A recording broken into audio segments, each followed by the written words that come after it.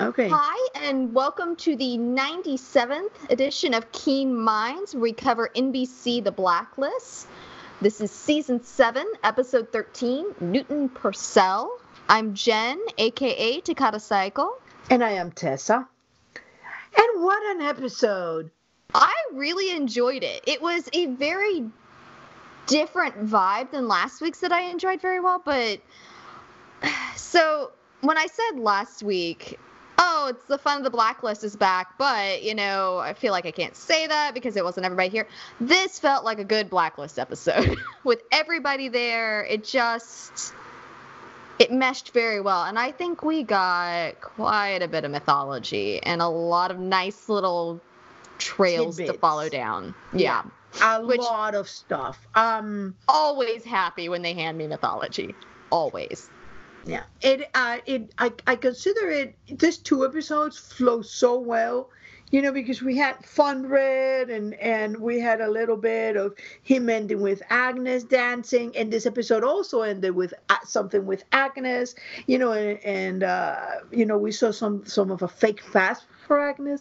So this is a lot of putting emphasis in Agnes that I think it's really interesting. Yeah. So let's talk about the Blacklist. The Blacklister. So, something really interesting I noticed that keyed off. Newton is not a common name. This is our second Newton in the Blacklist, though. And you and I have talked about over and over again how they repeat names and how often, especially when they're uncommon names, if they're repeating them, that may be a hint towards something. I mean, someone may just know a Newton and it's come around again, but considering Newton Phillips was the other Newton, and that was Mr. Gray, and Newton means new town, and then we got Neville, which also means new town, and Townsend, which means end of town. We're getting a lot of towns. Yeah, and so just hearing Newton was very interesting for me, and it definitely stuck a pin in the idea there. I don't know if they're trying to call back to something. I mean, obviously two very different individuals, but there may be something about this episode that'll link back to Newton Phillips somehow, some way. Yeah, it'd be interesting. It was very, and I found this Blacklister really well made. I love the way they had it balanced, that I actually felt compelled by the Blacklister, because I used to live in New York City, and all the time, even before living in New York City, I hate noise. It annoys me to an extent. So I moved out of New York City partly because of the noise and the lack of space. But there was I found that what makes us Blacklisters is that they choose to go after the wrong people. That's what makes them unlikable. And that's what makes him wrong and a villain instead of somebody on a quest to get justice. It's going after the wrong people. See, I have a slightly different approach to this guy. I really liked the idea behind it. I liked the, taking a look at sound and overloading people with sound. I really enjoyed that. I felt like the moment that I decided, okay, this is not a sympathetic villain. I'm not even sure he was supposed to be a sympathetic villain, particularly. Maybe the situation was, but not him. His wife left him because he was, I guess, deeply depressed because of this. But then he turns around and blames, starts murdering people. Yeah, he starts murdering people for it. And so that's like, if she had died, and see, that's where I thought they were going with it. I thought that she was going to have gotten so depressed that she killed herself or something like that. Or that there were complications with her health. Somehow she died, and that's what had set him off on this. But it's a very selfish, and you get that impression with him, because when you first see him, he's got that, the actor was great with it. He had that eye twitch. Fantastic. He had that eye twitch that was just such a clear and very subtle but very clear way of showing this guy's not all there, and he's not supposed to be. And so I had some complicated feelings towards him, because I do love a good sympathetic villain, and Blacklist does that very well a lot of times. But I'm not sure this one was supposed to be. And so That's okay. It's the same, but we see a lot of this happening in the Blacklist, and I think they're meant to be a comparison with a man on a revenge quest that takes the actual problem to the source, which I think is what Red is doing, to the Blacklister who ends up doing something or going after somebody who's not the ultimate cause or villain of the problem. Ranko Zamani was one of them. That general was just following orders. You can't go after the guy who follows the orders. You have to go after the guy who gives the orders. When they bombed his village and his sons died, he was just the instrument. And it's what Red had said, for example, when Tom wanted to go after Scotty before knowing that it was his mother, it's just a higher gun. You have to go after the person who hired them, not her. So I think that there is a bunch of them that they just, when they veer off towards a personal revenge instead of the real cause, then they become a blacklister, not a person on a quest. It's a revenge versus justice. Yes. And that's what Red tells Wrestler. It's not a revenge is over so quickly. And he says the same thing hope for something more. He said the same thing to Berlin. He said that, that I think it was revenge. Revenge is a poison that is it's obsession that poisons the mind and something along those lines. But I mean, it's been a recurring theme, and this was a really good and a very interesting way to look at it. And so overall, I really enjoyed the Blacklister. Yeah, I like and what a peculiar way of killing people. I love it. Like I said, the whole gist of it was really interesting because they've missed the mark recently with some episodes where because the Blacklist likes to take it up to that edge, that almost fringe. Yeah. Not the show. When they've gone over the edge.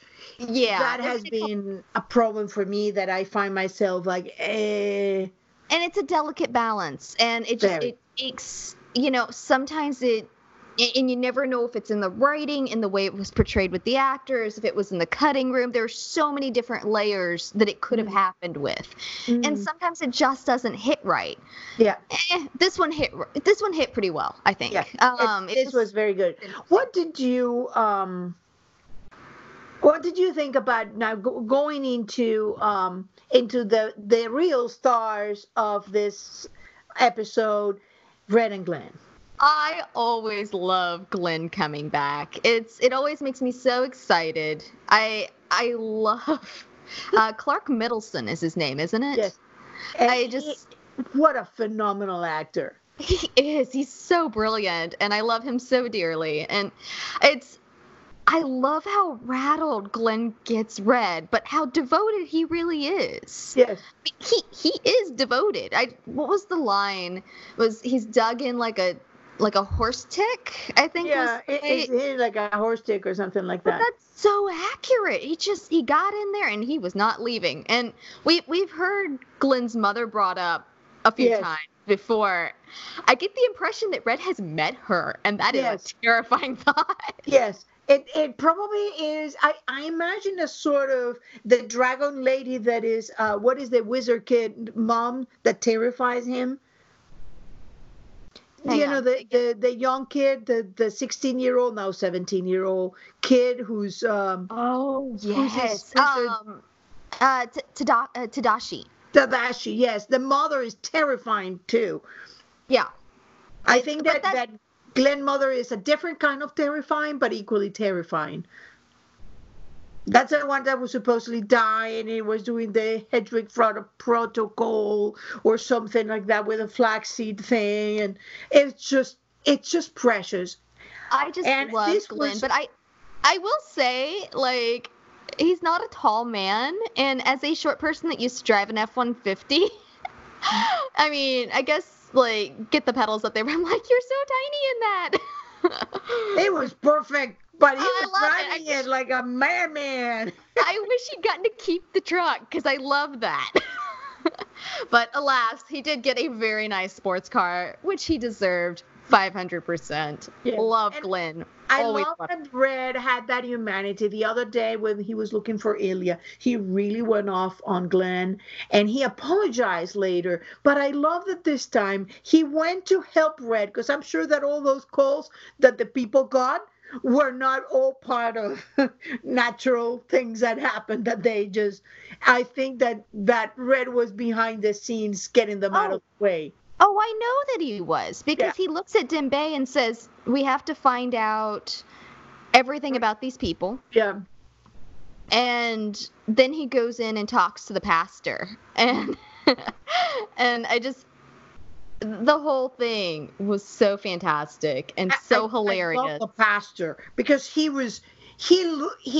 looked like one of those like yeah I'm holier than thou, and he then starts talking about the Mercedes truck that he's really into, and Red and him are like talking like, and those are the moments of Red that you really love when he's with a person that he knows to be totally despicable or completely unimportant or something. And he's talking about the recipe with the cayenne pepper with Cynthia, or the beef bourguignon, or the nanny movies.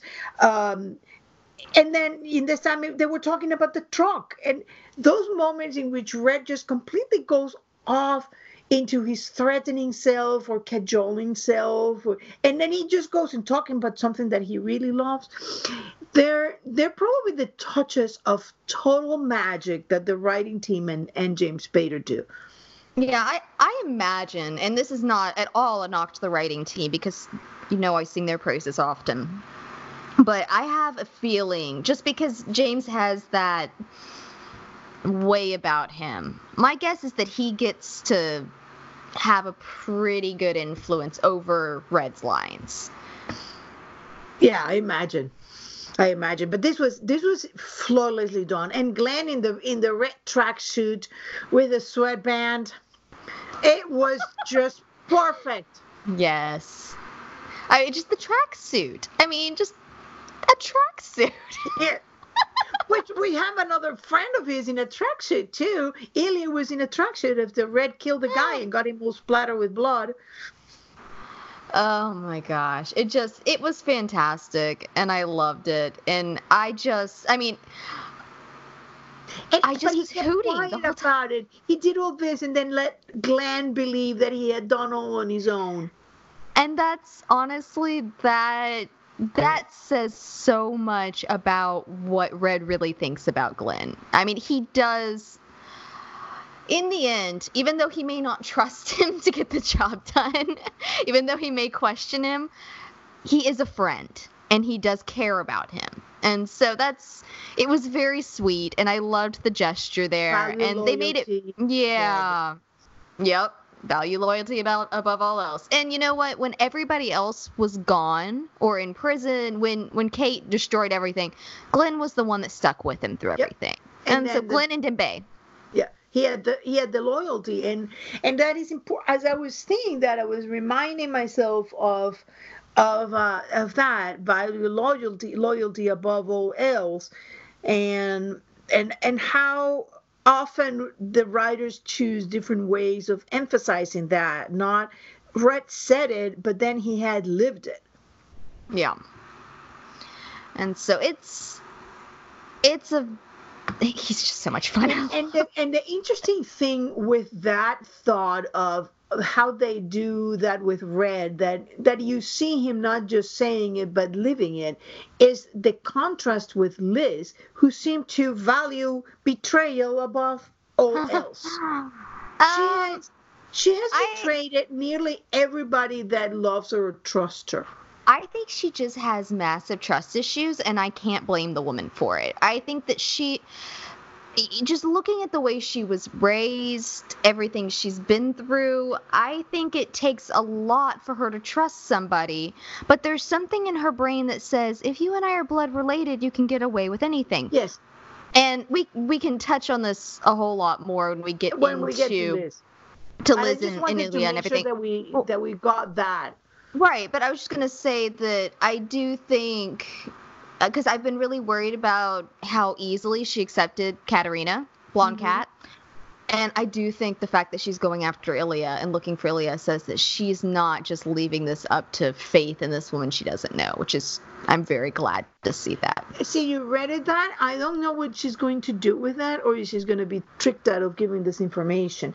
And what peeves me is that Red told him this man is like a brother to her. And now she's doing to Ilya what she did to Katerina. She raised an old ghost. Now she's raising another old ghost. She just does not learn. And, No. and she betrayed. I mean, like she would say, tell Wrestler something is a secret, and then tell Red that he told Wrestler. And then Wrestler is like, she told you that? It's well, I mean, part of it's she's lost a lot of her anchor. She doesn't have anybody good to bounce ideas off of and say, stop, you're doing the crazy again. You know, that man had our child on the ledge and you want to help him? You know, that she doesn't have that sounding board anymore. Yeah. So, but we can touch that when we get to Ray. Yeah. I just wanted to throw this in here so we don't forget, because that definitely is a point that is coming more and more often, especially as Liz does, you know, the crazy again. Yeah, she does get on the crazy.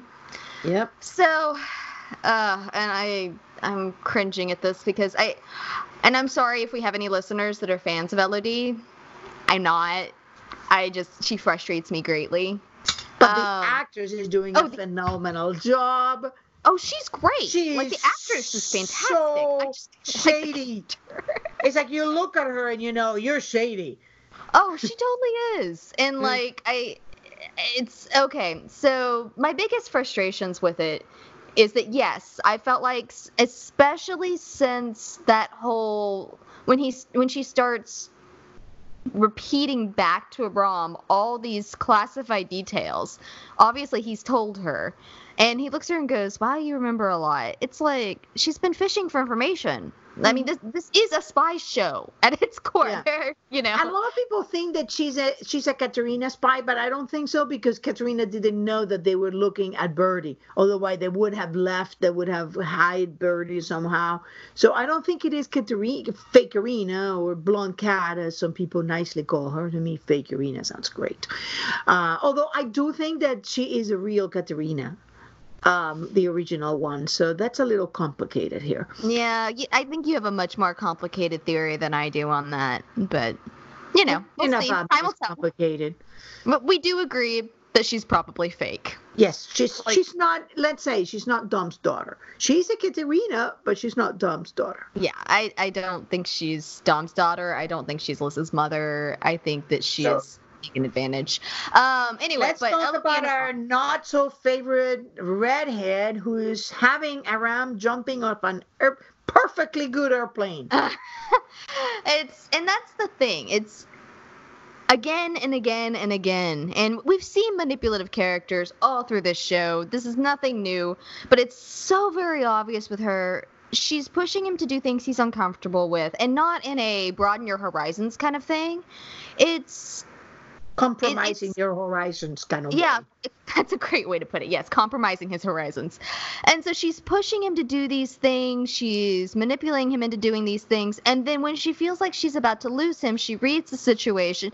I mean, she's got to be in espionage somewhere, because she's just too good of a manipulator. Maybe, I don't know. I don't know where she's from. I don't know what is the deal with this, but somebody put this woman into this situation. I don't know who that is, because as I've said, I don't know if you remember when we were talking about the bag and Dennison and the whole Bones things.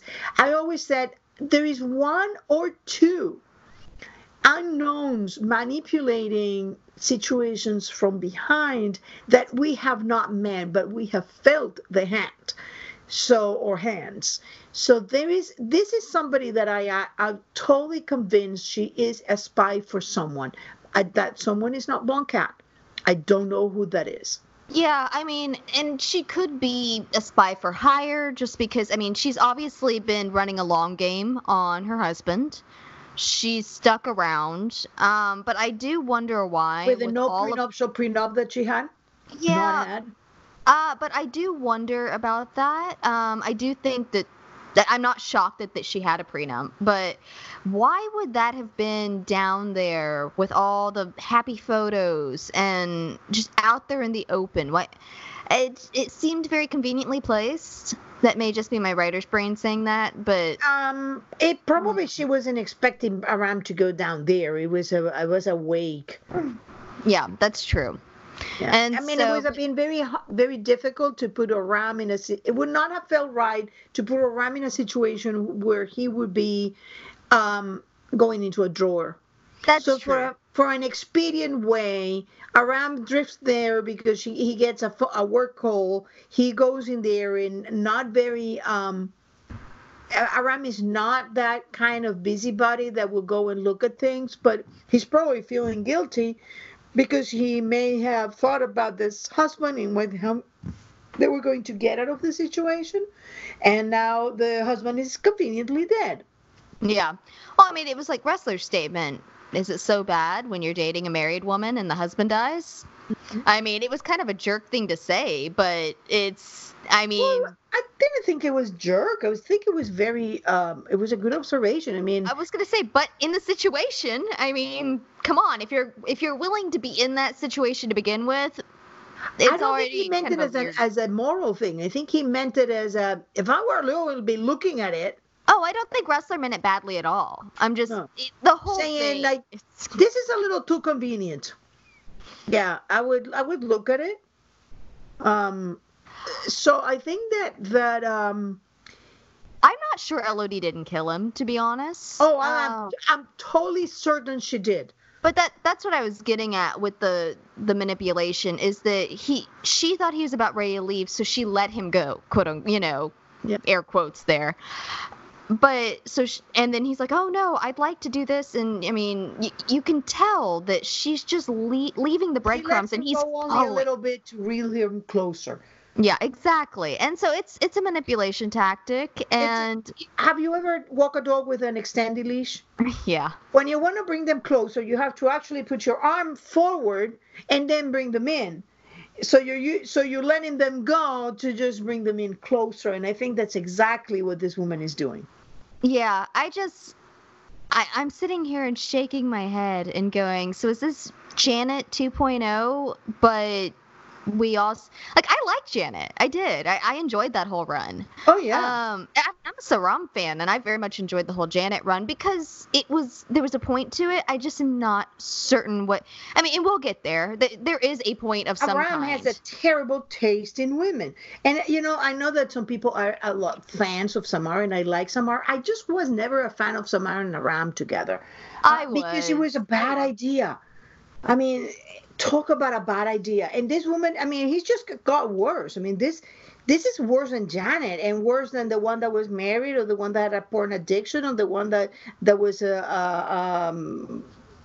a thief or kleptomaniac or something of the sort. Yeah, this is bad. This woman is bad. She's bad news. I have to wonder how this man has ever gotten security clearance.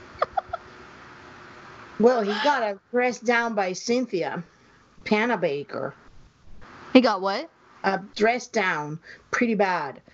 Cynthia just didn't tell me like he was an idiot or who was it? He used the same word for wrestler and for Aram. Are you an idiot or are you for wrestler was a traitor or a moron, and with Aram is are you a moron or something else? I'd forgotten about that. Yeah, but obviously he's starting to take off people in the task force because Cooper, your skydiving has been noted, as has your tardiness, and it's just like Cooper just has zero patience for it at this point, and you don't want to piss your boss off like that. Yeah, well, he was. It's a very interesting arc. I'm finding it likable. This, and we didn't discuss last time when they were, when they were like breaking up and all that. But I figured it was going to be better once we know where this thing was going. And obviously we know that it's going in a very bad direction. This woman likely killed her husband. I would not be surprised if this is not the first husband she has killed. I can totally see her being a Black Widow. Yeah, and I am not even sure that whatever happened to the husband was done by the Le Fleur de Mal. be interesting. Or if she basically hired someone within the Fleur de Mal to make sure that, that he got chosen for it. Yeah. And that he You was know, one if way she that he pays couldn't him off. escape. Yeah. Mm-hmm. There is something very odd about this woman, and I wonder if they're making the parallel to Katerina. But then that said, I wonder which Katerina. Yeah, because I think we've got two right now. Yeah. And All and right. it's funny because everybody thinks about that Katerina was a redhead, right? So whenever you see a redhead, you're always going back to, oh, Katerina was a redhead, correct? Yet you remember that picture of Katerina's mother's strange daughter, and that has two apostrophes in it.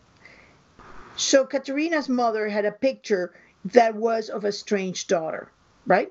Mm-hmm. That's the one that Wrestler gets. Wrestler assumes it is Katerina. That was never proved because the guy didn't even know that the wife had a daughter. So for all that matter, she could have two or three. But that woman had dark hair and dark eyes. So that is, you start So to does wonder. Liz. Exactly. I mean, But she's got blue eyes, but she had dark hair. I mean, she yeah, has dark hair. Agnes has dark hair. Now, exactly. granted, Agnes could have gotten it, because you've got Scotty with dark hair and Tom. I mean, Yeah. but when Liz has it too, then something's. Yeah, there is something off there. And so I have, that my theory is that Liz is actually the biological daughter of Blonde Cat. Uh, for those of you who cannot see Jen right now, she's way past having the looking up. I think the eyes are in the back of her head by now. It's. She's gonna need help putting them back in the front. We have fun with theories. I've Yeah. got my own rabbit holes that I fall down. I was joking with someone today. I said, I'm trying not to tip over into this one, but I'm pretty sure I just went face first. It's fine. Yeah. So that's my thing, is that we have no idea if it was the identity Katerina Rostova that was a redhead, but for all we know, both Blonde Cat and Katerina were not redheads. They, like Vanessa Cruz, when we saw them, they were redhead with blue eyes. And That makes sense. Because, Yeah. I mean, different covert identities. operatives. Yeah. You will not only alter the colors of your eye, your hair, you'll probably wear wigs, have a different walk. I mean, we saw it with Tom when he put a new identity. He changed his hair, he dressed differently, had a different attitude about him. So that, I mean, to me, that always makes sense. And I find myself thinking, if all these redheads that we've been peppered, Anna McMahon, Elodie, Cynthia Panabaker, we are supposed to be, and we get like masses of hair color. We get blonde, we get redhead, we get dark hair, and we should be start thinking about what is the real identity, under which identity they were a redhead. Were this Katerina and Blonde Cat doubles of each other, doppelgangers? Well, I think so, because I keep going back to season 2 when Liz was talking to the Russian expert at the CIA, and he was the Katerina Rostova expert, and he said, we kind of assumed that this was multiple women that just working under one name, not one person couldn't be all of that. Mm-hmm. And so Guess I what? think there's probably a lot of truth to that. I feel like it would make a lot of sense if, whether it was the KGB she was working for, or if she was working for someone else, the Cabal, whoever she was CIA. working for, or the CIA, or whoever she was working for, I could see where there would be multiple Katerina Rostovas. Mm-hmm. And Lottie's cat, redhead cat, Liz's mom, she married into the name Rostova, so maybe that's when she, I mean, That's her husband's last name was Rostov, so I But just know. remember that Red said, well, Dom is a Rostov. He cannot go to a hospital and I have to answer questions that he's not ready to answer. Like why? He has a name that has nothing to do with Rostov. So what is about him that people will look at him in a hospital and say, "Oh my God, you're a Rostov"? Yeah, I don't know. Yeah, That's like a blood weird, disease. weird sort of thing. I mean, is Rostov like Smith? I mean, that just No, but what happened with a lot of Russians is a part of the family left the Soviet left Russia before at the time of the revolution, and you could have had branches of the same family that basically grew up in very different places. And when the Russian migrated out of Russia, they went very different places. And so you have a large contingent, for example, in Canada. You have people in Russia, in the United States. New York is a known place where a lot of people came. The Russian, South Africa, Great Britain. So you can have really people that are part of one big extended family, one clan, that are not necessarily very closely related. You know, if past a third degree, you're basically unrelated, but you're yeah. part of the same family. I that seems overly complicated to me.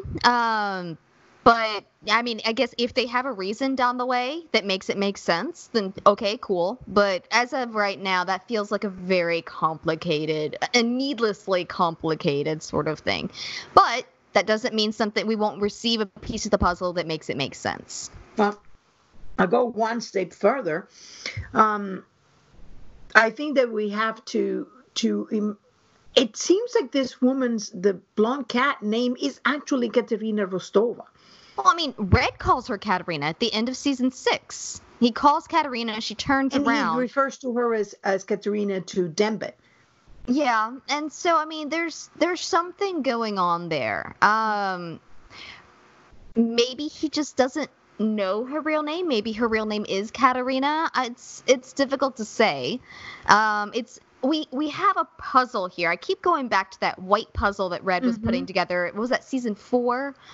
And I feel like that's kind of what we've got here, because you could have all of those pieces, but because it's this big blank white puzzle, you may not know if you're missing pieces until you really get into it. So we don't know the pieces we're missing right now. So things that you look at and you're like, that doesn't make any sense. Because we don't have all of it yet. And all the things that people are saying about Katerina Rostova, if there were many Katerina Rostova, many women inhabiting that identity of the KGB honey trap, then it makes sense.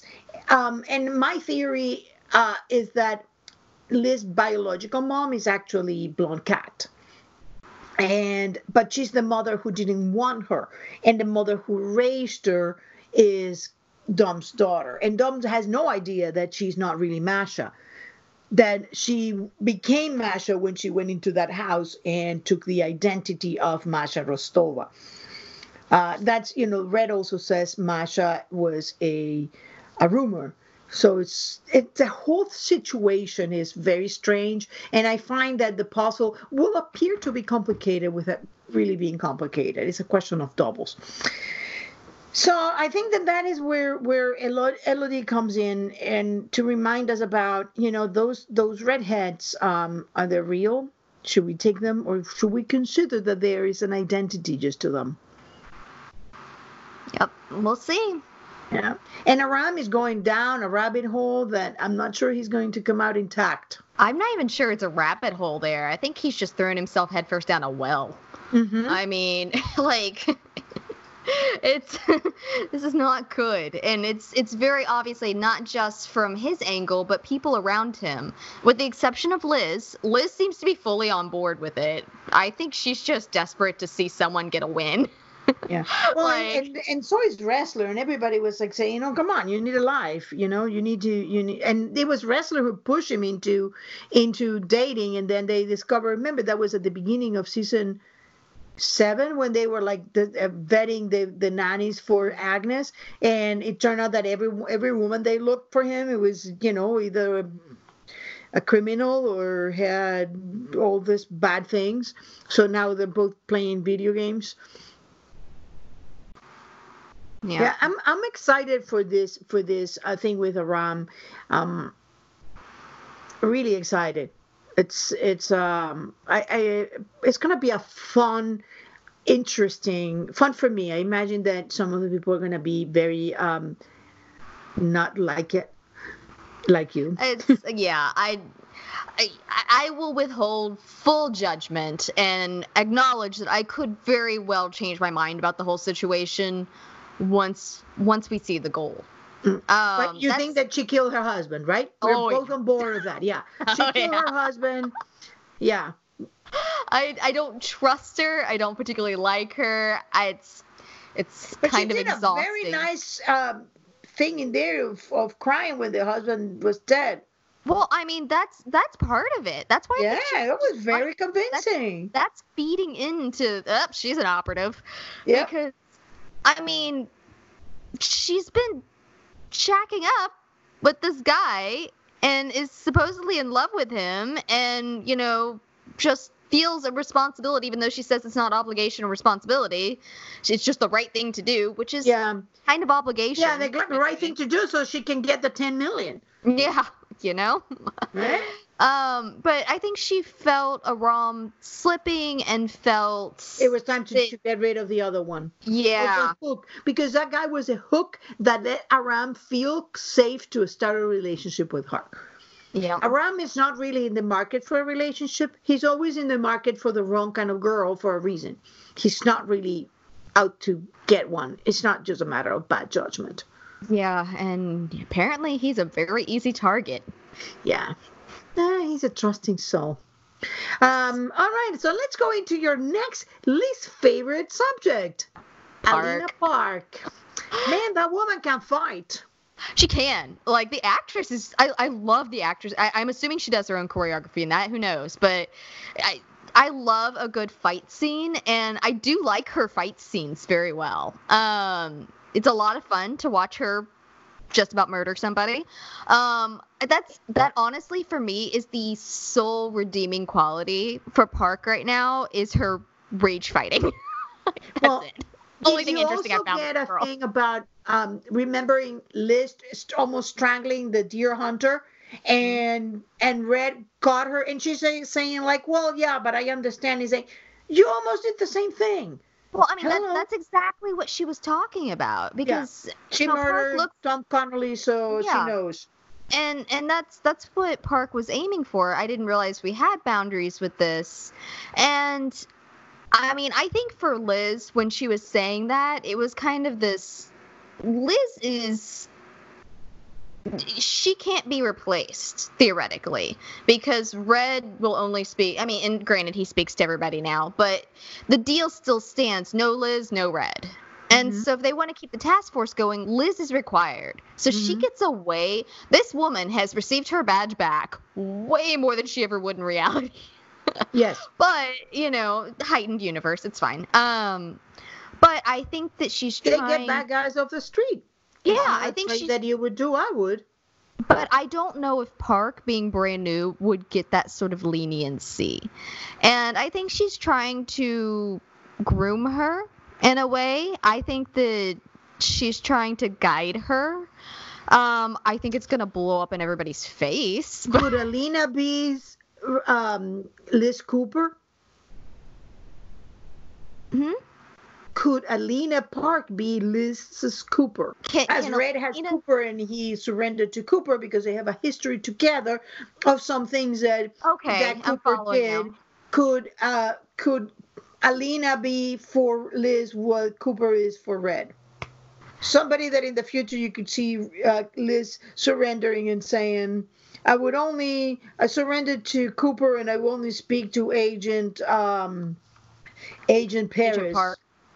No, Agent Park would be the Cooper, would be who she surrenders to, but she would only speak with the young Agent Salome Paris.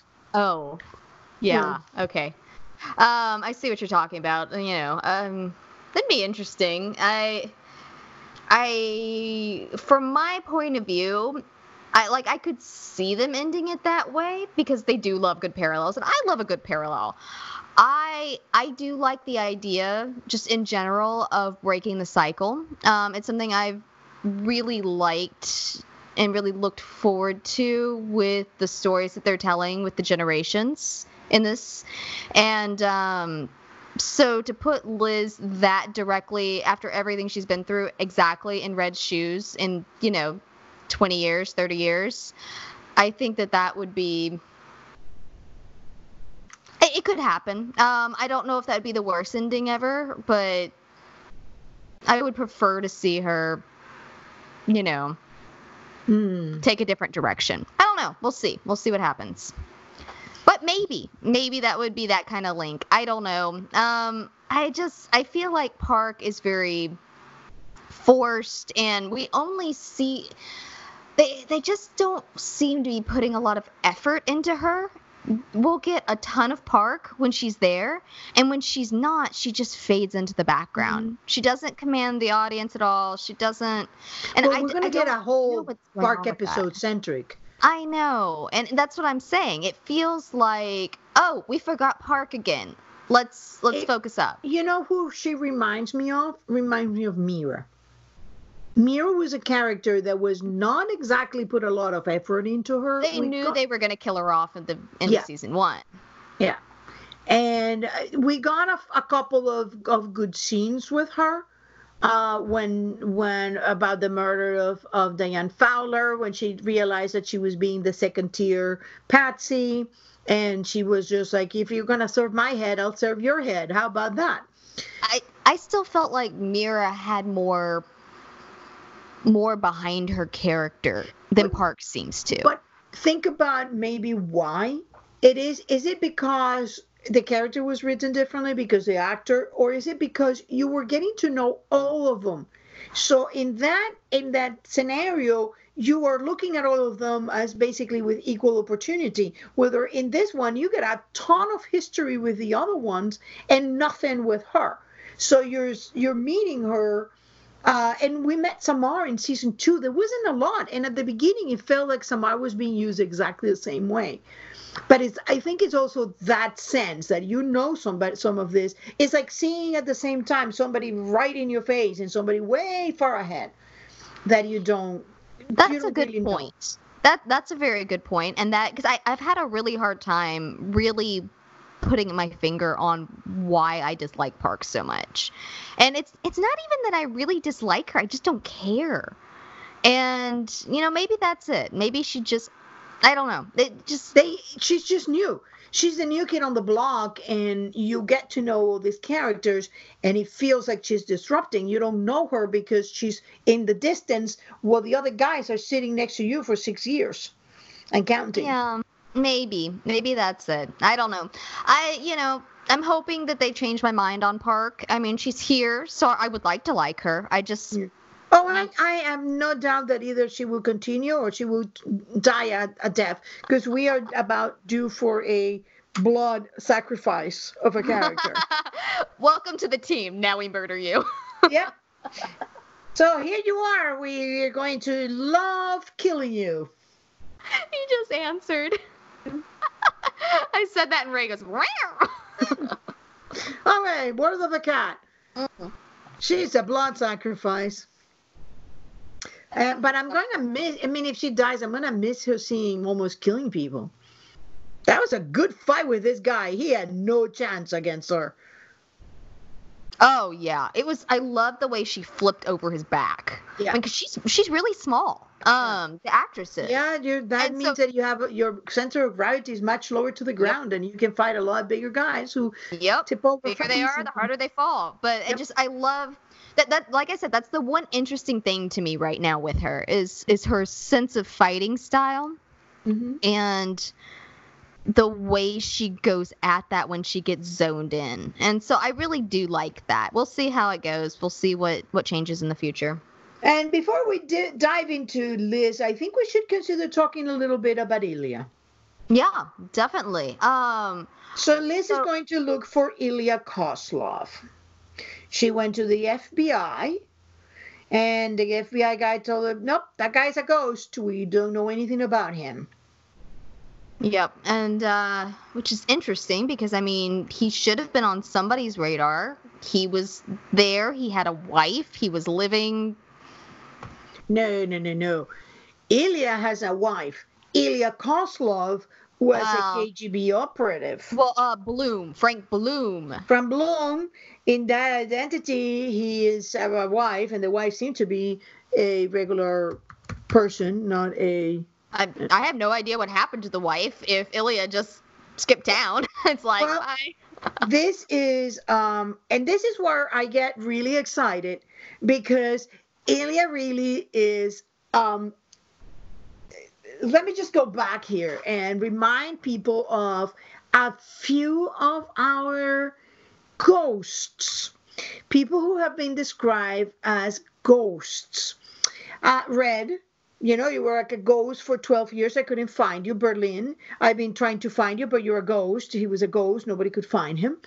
And those are two former intelligence guys who managed to go on a revenge or whatever and managed to evade everybody. That makes sense, right? Both are fugitive from their respective countries. Both are criminals.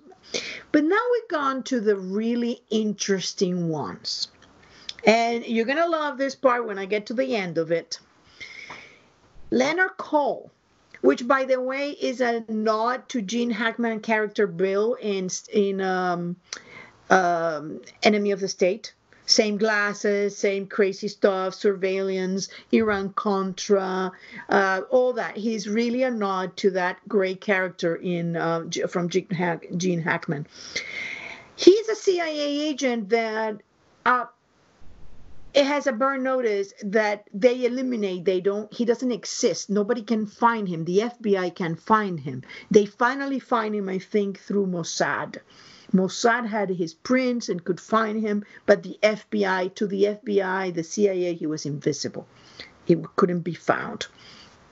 Next one is Brian Osterman and Ilya Surkov, who's operating as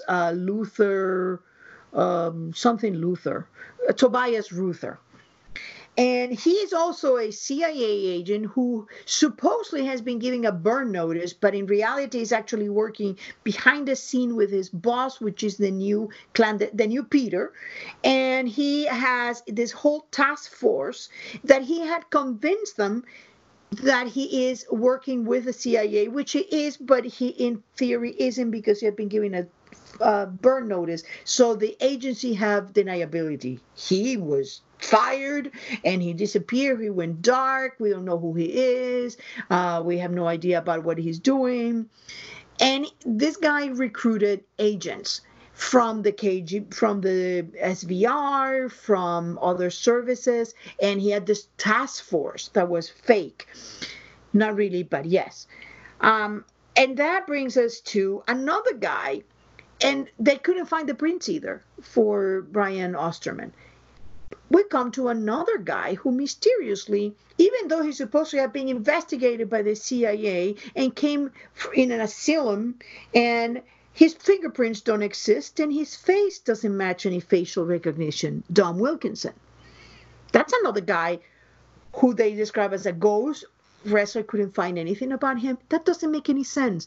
If he was really investigated, his prints and his face would be in databases. And yet, had it not been for the Russians telling him who he was, Wrestler would have been like, it's a ghost. I can't find him. I have no idea who he is. And that takes us to another guy now, Ilya, also described as a ghost, also who the FBI has nothing on them, and MI6 found information on him. And Katerina Rostova has also been described as a ghost. So is Blonde Cat. And that takes us to another guy who seemed to have a Teflon identity, Tom Keene. He was a suspect in a murder investigation. His prints are clean. He gets a job as a teacher. It doesn't matter how many times he's investigated and by whom. That identity of his just passes everything. So this is what I think they're going with this. I think that charade that Dom was talking about is making blonde Katerina think that Dom, Ilya, and Katerina were KGBs. And for that, they invented this name, Ilya Kozlov. He is Ilya. Doesn't mean that Kozlov is his last name. Katerina was Katerina Rostova. And Dom, Lord knows what he was when she knew him. They kept their first names and they got a different last name. And they recruited Blonde Cat, who was really a KGB agent, in order to create a Trojan horse and get their Katerina, who looked just like the other Katerina, inside the KGB. So the KGB had no idea that instead of their Katerina, they were have another Katerina who was not really a KGB but a CIA. And that's what I think they're going with this, because this is way too many CIA agents who nobody can find anything about them. They disappear. If you remember the comics, there was another one, and this time it was an FBI who disappeared and nobody could find him, the gambler. So what do you think about that? Am I crazy? Well, I mean, yes, but not necessarily because of that. Okay. That we got that out of you and I would not be friends if you weren't a little crazy. Yeah. I like it. I think because I keep looking for that inn where the cabal is going to come back around, because we're not done with it. It's going to come back, and I'm just waiting for that shoe to drop on where and how the cabal is connected to all of this. Mm-hmm. And so I do wonder, and I've played with a theory for a long time that Katerina, Lottie Cat, Liz's mom Cat, that she was working for the cabal. That's, that Red was in the middle of the cabal, and that Scotty she knew Katerina, because I am convinced those two knew each other. They did. Otherwise, why would Constantine get her, of everybody, and hold something over her head that she felt obliged to take the job? But I think that they knew each other, and I think it was through the cabal, and I think because I am also convinced that, as crazy as Howard was at certain points, I do think he was right that Scotty was not who she presents herself to be. I don't think she was a doppelganger that his wife was replaced with. I don't think he even believed that. No. Besides, he was talking about our son and all that. Her now. Yeah. But it makes a very good plot to get Tom to overcome Tom's reluctance to spy on his own mother. Yeah. And so, which I think, by the way, that was what Jennifer did with Liz. Oh, he's not your father. He's just an imposter. Yeah. It's these spy families, man. They manipulate and they twist. I'm waiting for Thanksgiving. I know, right? I wrote that for you a while back. Yeah. I want everybody, they have to empty their pockets. There is no knives at the table. You eat with your hands.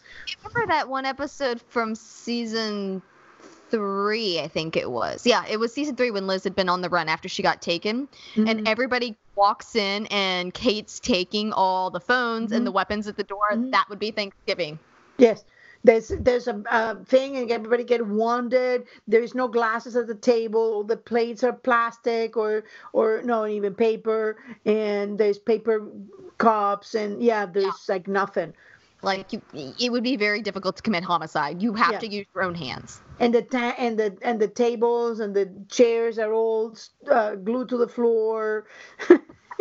All the precautions taken. Yep, that's the way we go there. And Liz tells them that nobody will be committing homicide in front of her daughter. And then Agnes will be and say, "It's like, oh, Mom, like you did the other day in the park," and Liz will be like, "What? I didn't." No, it's like this child will be at least 10 before she sees her first death, unlike the parents.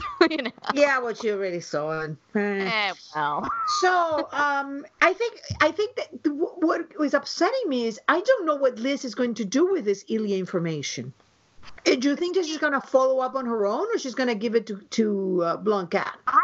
See, as soon as I saw that, it actually made me feel a whole lot more comfortable because I get the impression that she is trying to find him for answers. That she may not necessarily believe Katerina, Blonde Cat. That she's playing that angle so that if it's true, if it is her mother, then she's free and safe and okay. But if it's incorrect, she's following the lead through Ilya, who seems to be a third party that might be willing to tell her more. And she might be able to get more information from. And so I don't think, Blonde Cat's already had Ilya. That's been there, done that. She's gotten that information, anything she could from that. You don't think that Blonde Cat thinks that she can beat a little bit more out of him? Maybe that's a possibility, but that was not the impression I got. I am leaning more into that Liz is doing her own investigation. That's a very uplifting view. I'd like that. I'm trying here. We're in sad times right now. Because Red told her that the man was like a brother to him, and to serve him on a platter for this woman who already almost had him dead. I think that because while Liz, and that goes back to boundaries, with Liz saying that they blur sometimes, but they do have them. I think this moment right here is one of those, it's blurry. She's chasing something down, but she does have boundaries. And killing that man was not on her agenda. She got Ilya out of there. She made sure Ilya was safe. Because she had answers. I don't think she's going to deliver him back on a silver platter to Blonde Cat. I really don't. Now, not intentionally. She may end up leading Blonde Cat to him by accident because she's so busy chasing her answers down. But I don't think she's going to intentionally hand him over again, knowing what Blonde Cat was willing to do to begin with. Yeah. Well, it's a good point. I hope you're right, because that it would make it's not that I dislike Liz and don't dislike Liz. I understand where it's a well-drawn character that I know where it's coming from. But I sometimes worried about Liz's definition of loyalty, Liz's definition of family. Sometimes she thinks that when somebody has an answer for her, it doesn't matter if they almost jump off a roof with her daughter, or if they beat a guy almost to death, or if they conquer on the head. If she thinks they got an answer for her, she can believe it. She believed Jennifer when she should have at least checked things up for herself. So as long as somebody's family or had an answer, it's like you get a free pass. Yeah. And meanwhile, I'll rattle Wrestler that Wrestler was investigating your identity and my mother. I'll tell Red whatever. I'll tell anybody whatever. I'll fake my death. I let them to suffer. I had to do it. So that attitude of Liz is and yet it is consistent with a character who's a narcissist because she suffered a tremendous trauma in childhood, which is what she tells Constantine, by the way. Yeah, it's going to be interesting to see. I like that trail that we're following down. I was very happy to see it because, I like to see Liz doing more than just being another filler on the team. And, the fact that she's chasing this down and that she's, given this path. She's not just following it. And I think that's the biggest thing is that I don't like it when she's just being yanked around by Red, yanked around by Blonde Cat, yanked around by this and that and everything else. She's taking, it appears to me that she's taking ownership of this in the best way she knows how. And, she's planning for a rainy day. She's got a fake passport for Agnes. She has one in there for herself. More than one, apparently. Yeah, there was a birth certificate in there. I don't know who it was for. It was in French, though, which was interesting. And tons of cash. And who knows where she got the cash, but she has it. That could be still remnant from some of what Tom had. Because Tom must have had money out because he's been working for so many years, and we know that she started investigating his companies and took all his money. Well, she had him in the ship. Yeah. So it could be from that still. I kind of got the impression they blew through a lot of that, but maybe it's still from that, or maybe it's from because, I mean, he would have been paid for working for Halcyon for those 2-3 months that he was there. My guess is that Scotty paid him well, even after I mean, it's her kid. And so yeah, I mean, I could see that, and I could also see Scotty being willing to pay an unmarked bill, and for the rainy day. I mean, I loved that part. Yeah. And so are we ready to get into? So for all of you who are not Tom King fans, this is when we're going to start talking about Tom. And just so that you know, the podcast name is Keen Minds, is because we both like the Keens. I'm not a shipper. Jen is a shipper. I'm not. I like the parallels between the Keens. Jen loves the shipping, and they I'm a were. parallel fan. Yes, you are a parallel fan too. You're both. Hi. Yeah, in fact. Don't leave me out of the parallels, man. No. I'm sorry. That was a terrible thing of me to do. And and so we started a podcast because we like the character and we like what the things that it was saying about the story, and we felt that a lot of other podcasts and blogs were being influenced by I like Tom King or I don't like Tom King, but very few people were actually analyzing the Keens and what it means to the story, because after all, this is a story, and every character that is in there is telling us something. So for all of you who don't like Tom King, feel free to skip the next part, and we'll see you the next time. And for those who do, let's get into the Keens. Yes, I've been waiting. And what a way to come back. Oh, so I've been saying for a while, because obviously season 5, the fall finale, is when Tom was killed. And so that was halfway through season 5. And then the back half of season 5 was all about Liz finding out who killed her husband and seeking revenge and chasing after this. At the end of season 5, we see, Ghost Tom, nod back to your ghost, at the funeral, or I'm sorry, at the cemetery, and you get the impression that Liz is saying goodbye. She takes her. We don't see her take her wedding ring off there, but season 6, she's no longer wearing her wedding ring. And Tom is not mentioned at all in season 6. It's like he's been forgotten, and you know that in the Blacklist, when something is forgotten, well, see, and that's just biding their time. A lot of times that's accurate. And then first half of season 7, we got a couple of mentions about Tom. We had, I believe it was Red telling Liz that she needs to, basically move on. Yeah, live a bigger life. Yeah, bigger life. And then you had Liz mentioning Tom, that her husband, she chose that place for this escape route when she's helping Blonde Cat escape.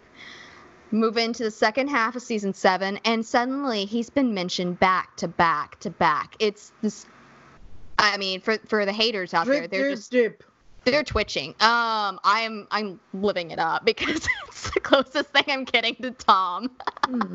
But I have been sitting back, and we're about to take a trip down my rabbit hole with me for a moment. Tessa has all of hers that she goes down. I have a couple.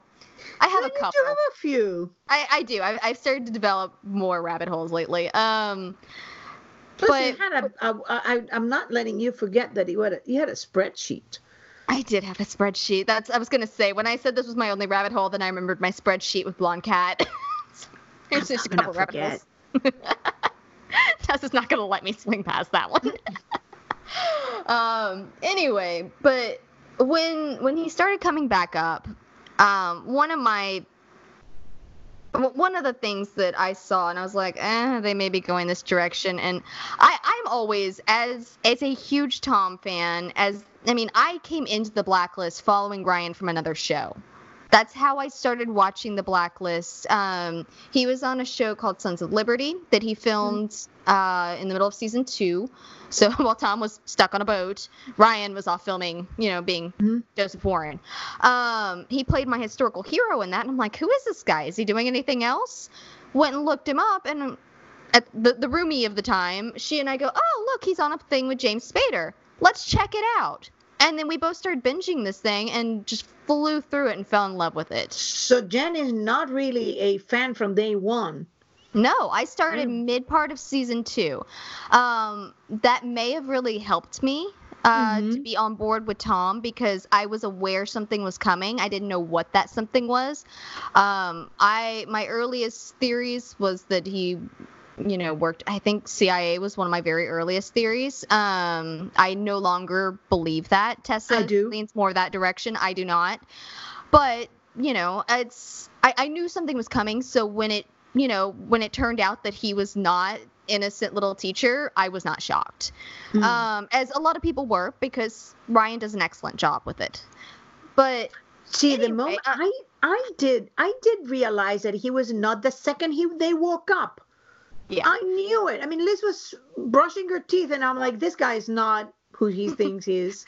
I think that one of the first inclinations, I don't remember if it was the first round through it that I saw this, but he was too calm after being beaten to Kingdom Come and tied to a chair in their home. He was way too calm.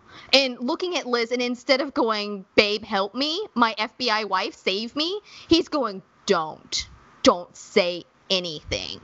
And he's got that look in his eyes, and you're just going, this is not a 4th grade teacher. At least that is not his only job. Yeah. Anyway. I knew the moment that they got, when they were in the house, I'm like, this woman is very bitchy. Why is he taking it? And then we were they are in the stairs, and there's helicopters and cop cars, and I'm like, okay, this guy is definitely not who he think he is. And then when they were doing he was calling her and says, oh, it's a classified job. It's like, yes, but he's in love with her. Tom was just so thrilled to find out that they were coming for her and not him at that point. Yeah. But he didn't flinch. He didn't flinch. And that's why you know that Liz was not who she said he was, because that reaction was like, this woman got have secrets of her own. This is not her. They're just not doing that. Yeah, I think they did an excellent job. We've been over it over the years. I mean, as we said, this is a podcast that was designed to dig into the Keens together, separately, all of the above. And we have over the years. We have all of our archived episodes for that. But as we stand right now, I was listening to what was being said, how he was being brought up, and I said, okay, I feel like while there could be other things, the 2 possibilities I'm seeing are either the one that I want, Tom is secretly alive and we're about to alias this, and he's going to pop up at the end, or Liz is going to move on. Oh, yeah, she's about to get a new love interest, and it's basically we are aware she was married, but hey, new love interest.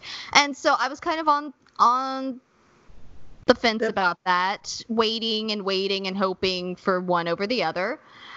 And then this episode happened. And this is following the conversation between she and Red about, she's not sure, how to move on, or she doesn't, She doesn't see how.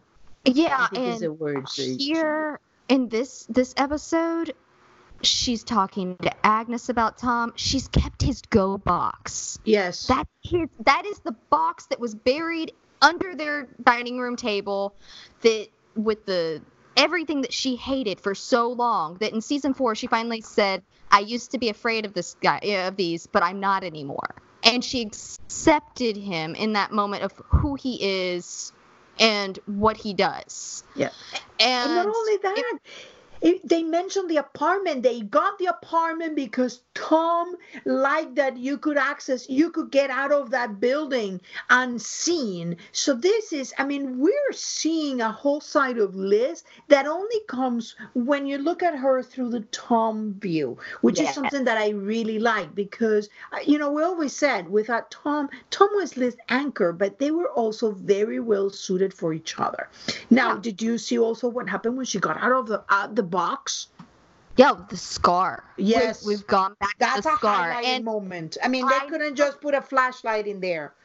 it was gorgeous. It was so amazing. And I actually have a GIF set up. It's on Tumblr right now. So, because I wanted to highlight that because they have it right next to the scar. It's clear, absolutely clear that the scar is the same as the carving in the box.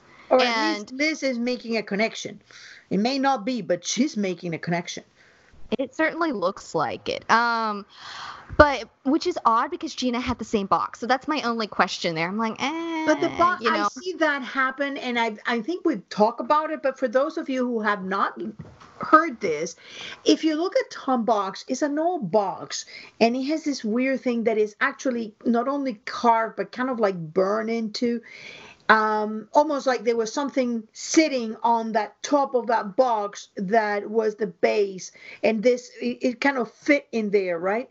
And when we look at Gina's box, it is not as detailed. The box is rough, like Tom made it for her, and the design is almost like he took like a model of his own and put it in there, but it lacks the two dots.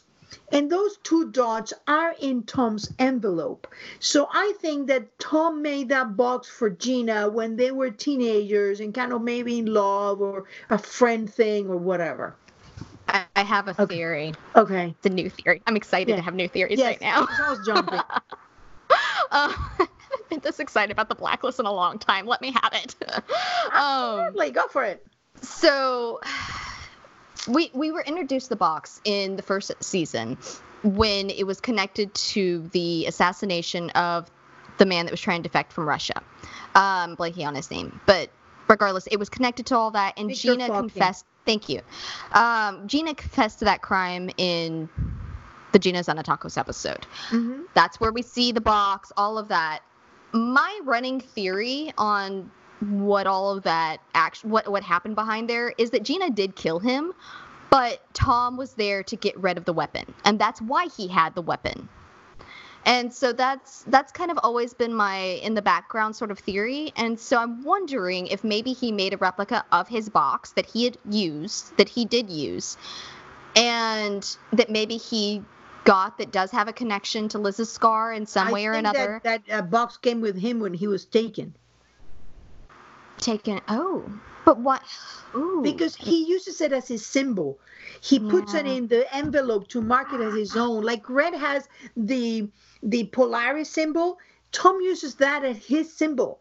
So you would have the connection back to when Liz got that scar. It'd be the same. I think it's all going back to the Cabal. I really think. It's all going back to the Cabal. It's all going back to this 4-year-old kid disappearing.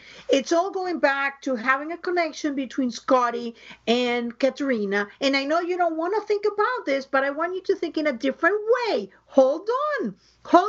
I know. She's like, no, don't destroy it. Hold on. Let's imagine for a second that dark-haired woman is actually not Katerina, but Katerina's sister, who's actually estranged from her mother. And why is she estranged from her mother? Because her mother took her kid. Hold on. Liz, however, is not the daughter of Katerina. Biologically, she's the daughter of Blonde Cat, who didn't want her because she was tired of men controlling her life, never liked her, never wanted her. Katerina takes her, but it's not her biological daughter. And she brings him up as Masha. And so Liz basically grew up with none of her biological parents. Think about it. Now you think have that dark-haired woman, those two dark-haired women going back, and maybe Tom and Liz grew up as cousins, but they're not related. They're not related at all.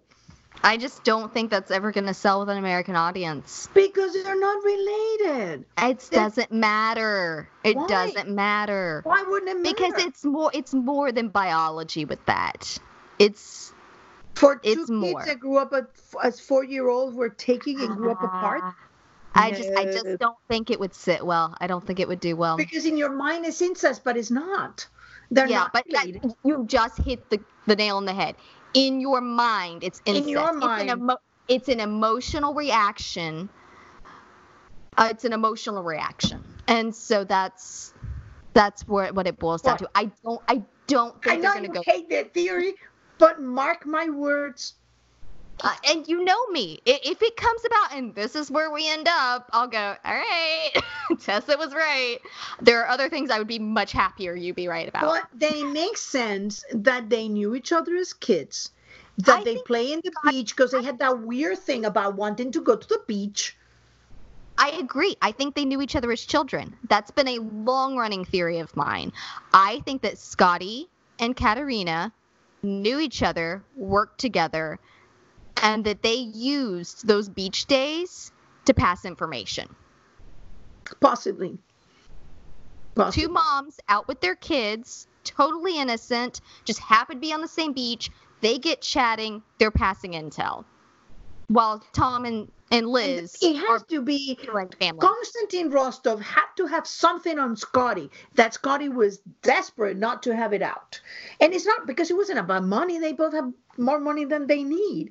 So that had to be about information. And that information had to go back to Katerina. And that information had to go back to the cabal. And there's something in here that is always been going in here. And that I think it's coming back. It's always under the surface. It's always like a little like this. Whenever they don't mention a character for a while that has been part of a mythology, just beware. It's coming back.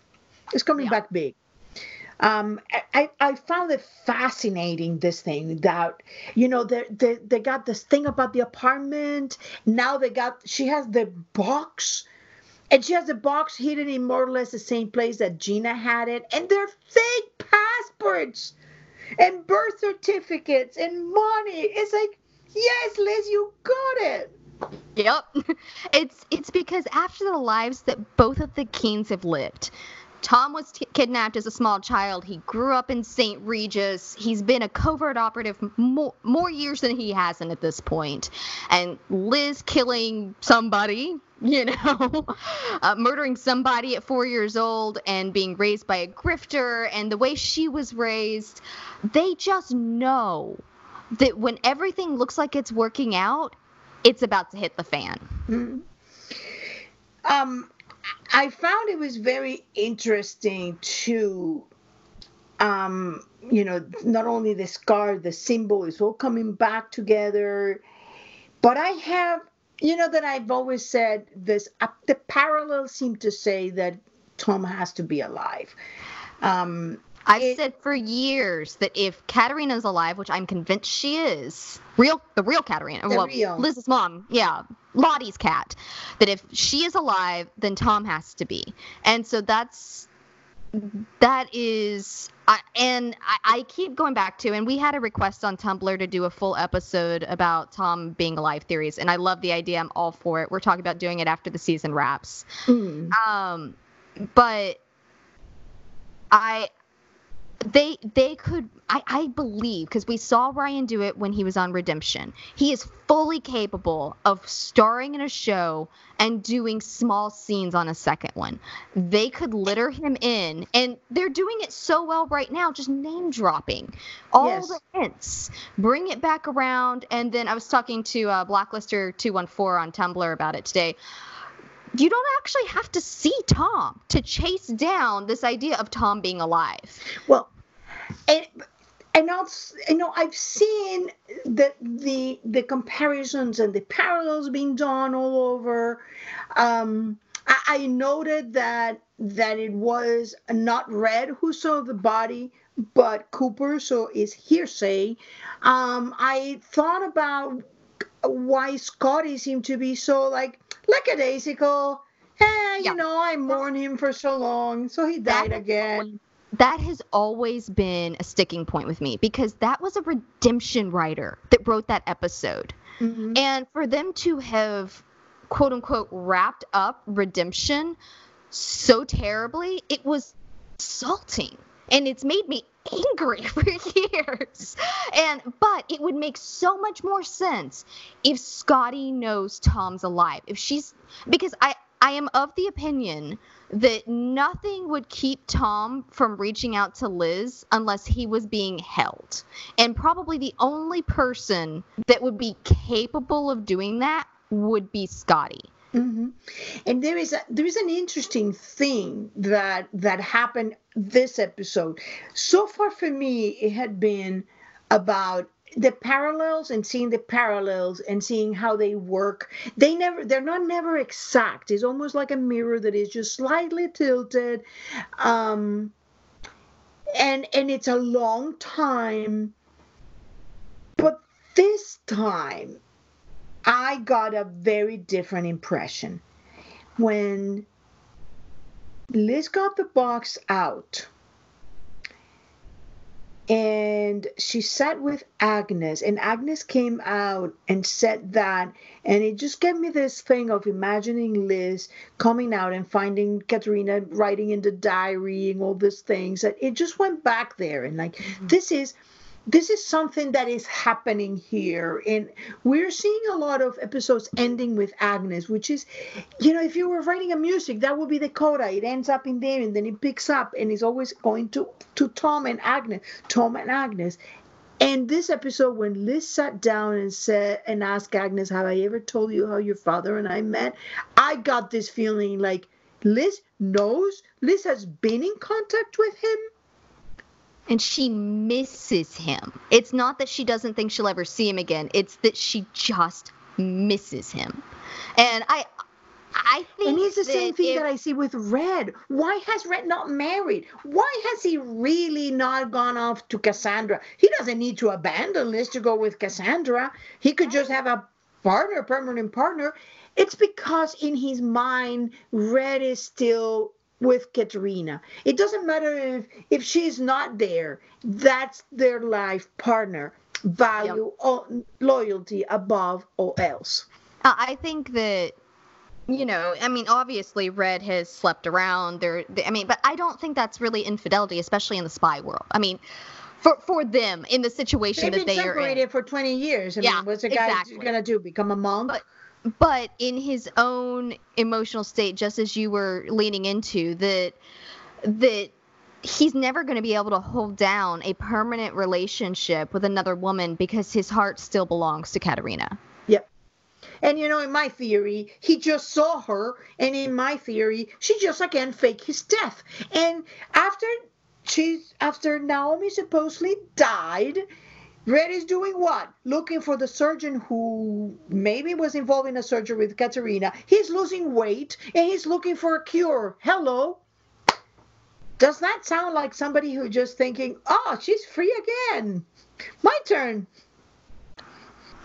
I do believe that they're circling around, they're paralleling this. I think if Liz knows that Tom's alive, She that probably just learned it. yeah, I think it's a recent knowledge that either Tom reached out somehow, or Scotty finally broke down and told her, or because I There's a believe, marked difference in Liz since Katerina left and now.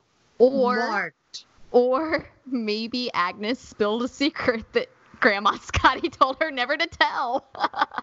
you know, There was a man that looked just like him. He was That in a bed, in a respirator. I hope that they don't go, Tom has been in a coma this whole time, because I'm gonna bang my head against the wall. But Well, there is so many other things that they could do. I mean, the Yeah. mind could have just escaped and thought that Liz was dead and went to hike in the Himalayas. And he's Yeah. been hiking all over the Himalayas for 3 years. Or memory manipulation. Blacklister mentioned that one when we were talking earlier. Memory manipulation. You could also have. Maybe Dr. Krylov is saying, yeah, and I also manipulated your husband's memory so he wouldn't remember you.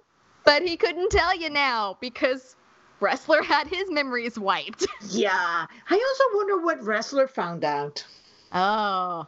I think Rest would bring it up to Liz. I don't think, if he knew, I don't think that'd be something he'd keep. He's getting better. I think that he's getting better about Liz and secrets. I don't know. I think that would be a heck of a secret to keep. Her dead husband is not dead. I think it's more likely that if Tom had found out, he actually reached out to her to warn her about that. And that goes to my theory of who was in the bag. Not Raymond Reddington, but a fake Katerina Rostova body, or another one of the doppelgangers who was killed by Neville Townsend on his search for the real one. That would be interesting. The real one. Because if you think about that, and we haven't talked about the bones in a while, so allow me my little flight of fancy. Bag of bones. Yeah, the bones. I never let go of those bones. I'm like a dog with the bones. I'm not letting those dog bones away because I know something is up with them. And bear with me. I'm going to do very, very quickly here. When Kate takes him out, what does she do? She goes and touches lovingly the Kate like a headstone. Mm-hmm. And then she apologizes for letting them. And she had him buried not in a bag or a sack of plastic, which would have been a far more better place to put them. She had them in a loving suitcase, and she wrapped obviously the suitcase in plastic to keep it intact and planted in a tree with a carved thing. Obviously, Kate believed those bones were Katerina. We get out of there, and what does Dempe says to Red? Liz is never going to be able to learn what you did to Katerina. We're meant to think that the bones are Katerina, but I think what Red did is hide her death. Hide her fake death and force her to remain in the shadows because she didn't have a fake death to rely upon. Then Red takes the bones to burn them at Tom's. And the problem starts when we get to Garvey, because Garvey has obviously no interest in Katerina. There are so many questions hanging from Garvey still. So many questions. Wait. They're not really. Think about this. What is Garvey's only objective? His only interest is protect Jennifer. Jennifer and her mother. Because they didn't give us that scene at the motel with a beautiful woman for no reason. They gave us that scene to tell us he likes beautiful women. And he obviously has something to offer them because there they are. And when the bones of Katerina is the only thing that we now know are valuable. Dead Katerina fetches money. That's why he could have taken them public, because they're worth money. That's why they take it when they go to an auction. Poor Smokey, poor deceased, deplained Smokey, ask Red, how come that if they're so valuable, nobody is taking them at the auction? So 2017, Garvey is all about, I'm going to control Red. It's almost like they're valuable. I can control Red. I could sell them. Then it's like, why doesn't he sell them? Why doesn't he go public with them? So they have some value to them. And in 2019, Garvey is, I want the whole truth. The only thing that has changed between 2017 and 2019 is that in 2018, Frank Highland came and told Jennifer, and obviously he didn't find Jennifer in his own. That's not exactly Mensa material he was in. So he probably found Garvey, and Garvey led him to Jennifer, and there is a dead Carla. And Garvey, who got the bones in 2017 and they matched to Carla, now realizes, I don't think so, because she was alive until 2018, 2017. So it cannot be the bones that I had because that woman was alive. These are all bones. So now he wants the whole truth because now he realized whoever that woman was that he had been guarding, he had been lying. She had been lying to him and she had been lying to Jennifer. She was not afraid of Red because Frank Highland would have told her that Red saved her and gave her a new identity and she wasn't scared at all. So that entire I'm scared of my husband little thing, it's not flying anymore. Now Garvey knows she's been hiding in witness protection for no good reason. Not only that, but now that makes sense. Then the only change that we get is Ross. Denver thinks that Ross are going to take them public because he wants revenge on Red. And it's only when we get to Jennifer, who's not exactly a fan of Red and not exactly a fan of Liz, who the bones appear to be Raymond Reddington. I think that Jennifer used the same thing that Howard used to get Liz to investigate Red. Oh, he's not the real one. He's a fake. And because the two are like so desperate for family, they believe anything they've been told. Now, advance to another thing. You know that in Rasvet, they give us that very strange highlighted moment when we actually see that the train station that Ilya is supposed to go is a 30th Street station, train station. It's right there written on the paper. Well, there is only one 30th Street train station. You care to guess which city is it? Philadelphia. Oh. There is only a 30th Street station in Philadelphia. So we have now a woman who's scared of her husband, a woman who's supposedly in a shelter, and a train station in which she meets Ilya in Philadelphia. Put it together. Do you think I'm still as crazy? I've told you for ages that I understand your path on it. Like, that I can see where you're getting it from. Now I'm getting a lot more little details in. Yeah, I mean, that's definitely I think it's good that we've gone back over it. It's interesting. And I will be the first person that if Carla turns out to be Katerina, to give you the virtual high five and go, Tessa did it. I will be the first person. Yeah. But plus until we have the dark-haired woman that is supposedly Katerina. Katerina's mother's daughter, and is a dark-haired woman with a baby with a lamp that is by Red's apartment, and she's wearing a ring in the index finger. There's only two women who have worn rings on the index finger, and that is Katerina and Scotty. I'm just gonna say Scotty did. Yeah, I love Scotty's ring game. She's got a very strong ring game. And very amazing rings, by the way. Yeah, that's what I mean. Strong ring game. Yep. Designer is amazing. Oh, yeah. I know. I want them.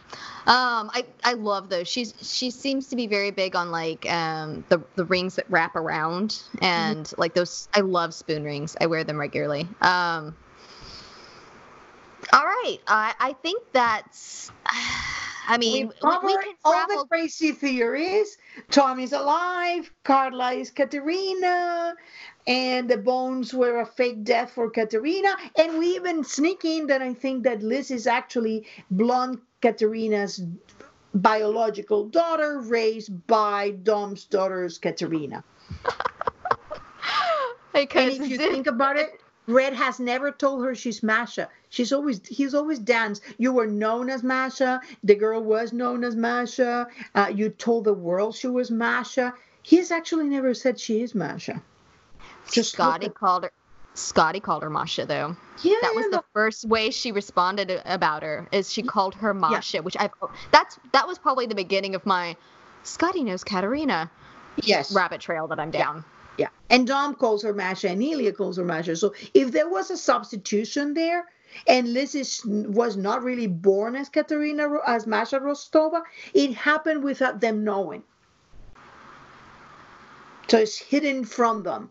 But notice that blonde Katerina always called her Elizabeth Keene. She never called her Masha. Yeah. Only after she said, "Oh, you're my mommy," and blonde cat goes like, "What?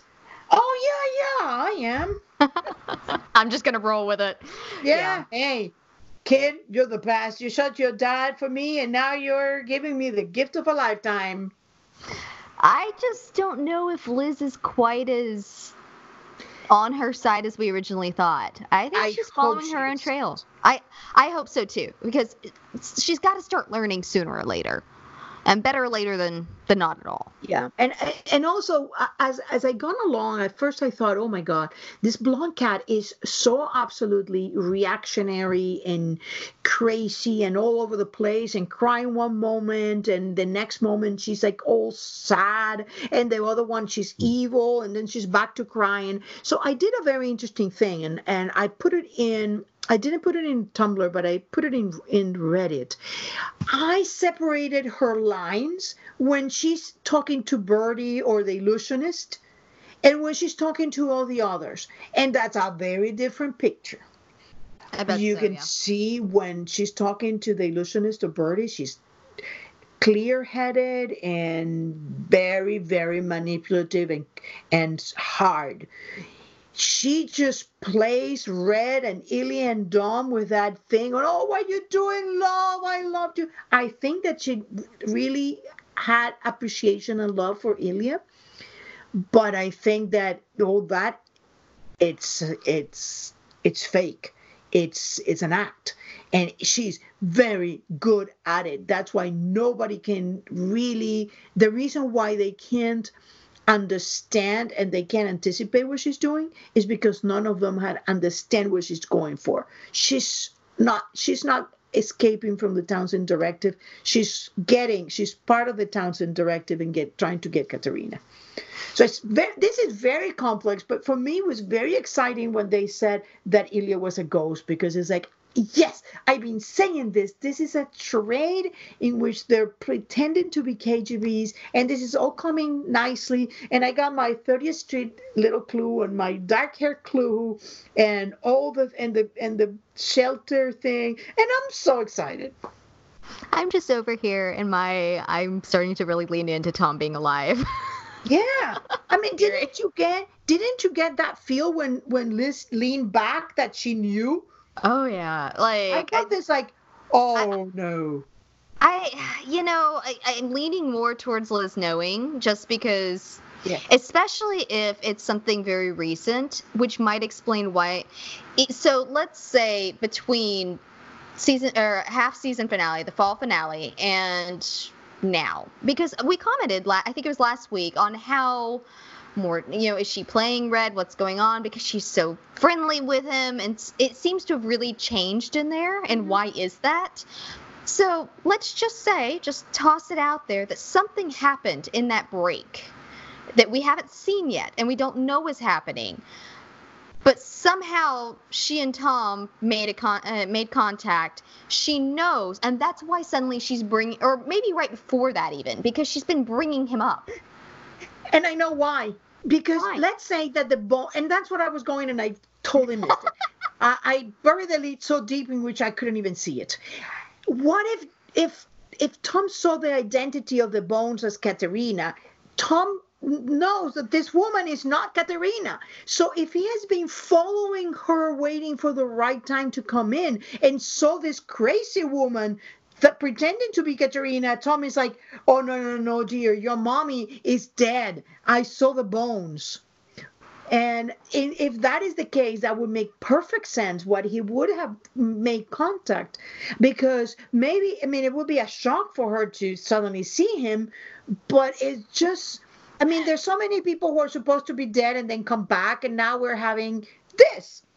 Surprise, babe! Yeah. Oh, yeah, and then she'd kill him again. It all depends on what he's been doing. I mean, if he says, "Listen, I was in a coma, woke up, and I didn't remember anything, and I went into to do a hiking thing because I Scotty thought told that me you you were were dead." dead." And then Spotty I told me went you're to the dead. Himalayas, and then I don't know, 2 years later, I come across this paper, and then you're alive, and I'm like, oh my God. And I come in and I see this woman, and she's pretending to be Katerina. Maybe they will show him at the back of, in the back of a closet in there, and I mean, it's too much for me now to think that they're not going somewhere with this. I don't know where that is. My instinct is that Tommy's alive, and Liz learned that recently. Yeah, I'm with So you. those are my connecting dots. Hey, we found a theory we both agree on. Yay! Tom is alive. And I think that's all I got. It's a very exciting season. I'm sad that we're not getting the whole thing. I'm very glad that we are going to get the wrestler episode, because I was really looking forward to it. Yeah. And I hope that I'm glad that everybody's okay and staying safe. It's the most important thing. This virus is something that you cannot rely on being young or being old or whatever. You have no idea what's going to happen. It seems to leave some people completely untouched and others seriously ill or dead. And you can always be a carrier. And so even if you're not getting very sick, you could take it to your parents, your grandparents, what have you. So or somebody who they don't know that has a weakness or whatever. It seems very strange. So I'm glad that they're all keeping safe, and it's just going to be an exciting thing. I'm looking forward to a lot of this episode. The show, not the virus. Yes, the show, not the virus. No. And I'm not terrible with the self-isolation because I have a big property, and I'm never been too much about being into a lot of places with a lot of people, but I do miss going out and having lunch and dinner out. Yes, eating out is a big thing, and I'm missing that. Yeah, for our first world problems right here, but yeah, I'm going. But when you look at what's going on in other countries, you're like, thank God, I'm not complaining, because so many people have it so bad. It's, I was telling someone the other day, they were talking about feeling bad about something with their writing and this and that, and they went, but everything going on in the world, I don't have a right to do that. And you can still feel sad. Like, let yourself feel things. Don't negate your own feelings just because someone else has to work. There you are, Elodie. Thank you. Follow your feelings. I have to skip that one. Yeah, I don't like Elodie. I'm also not sure she's following her feelings, more following the money. Yeah, or something else. Yeah. I mean, that woman is up to no good. None at all. And all right. Brilliantly played. So we'll see you next week, guys, and stay safe. Yep, stay safe, stay well. If you would like to talk with us, you can catch us on Facebook, Twitter, and Tumblr, and listen to us on SoundCloud, YouTube, and iTunes. Oh, and also, since we are going to go over the Tom is alive theory in full at the end of the season, we're going to dedicate something.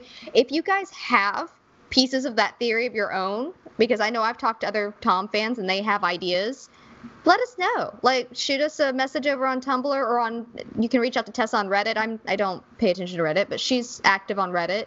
Let us know, and we'd love to, talk about them and discuss and make a whole thing of it. It's fun. And maybe we'll sneaking one episode in which I invite the other Jan, if I ever get her to do one of these, and we'll discuss the crazy theories. All right, guys. All right. Stay well. See you next week. All right. Bye-bye.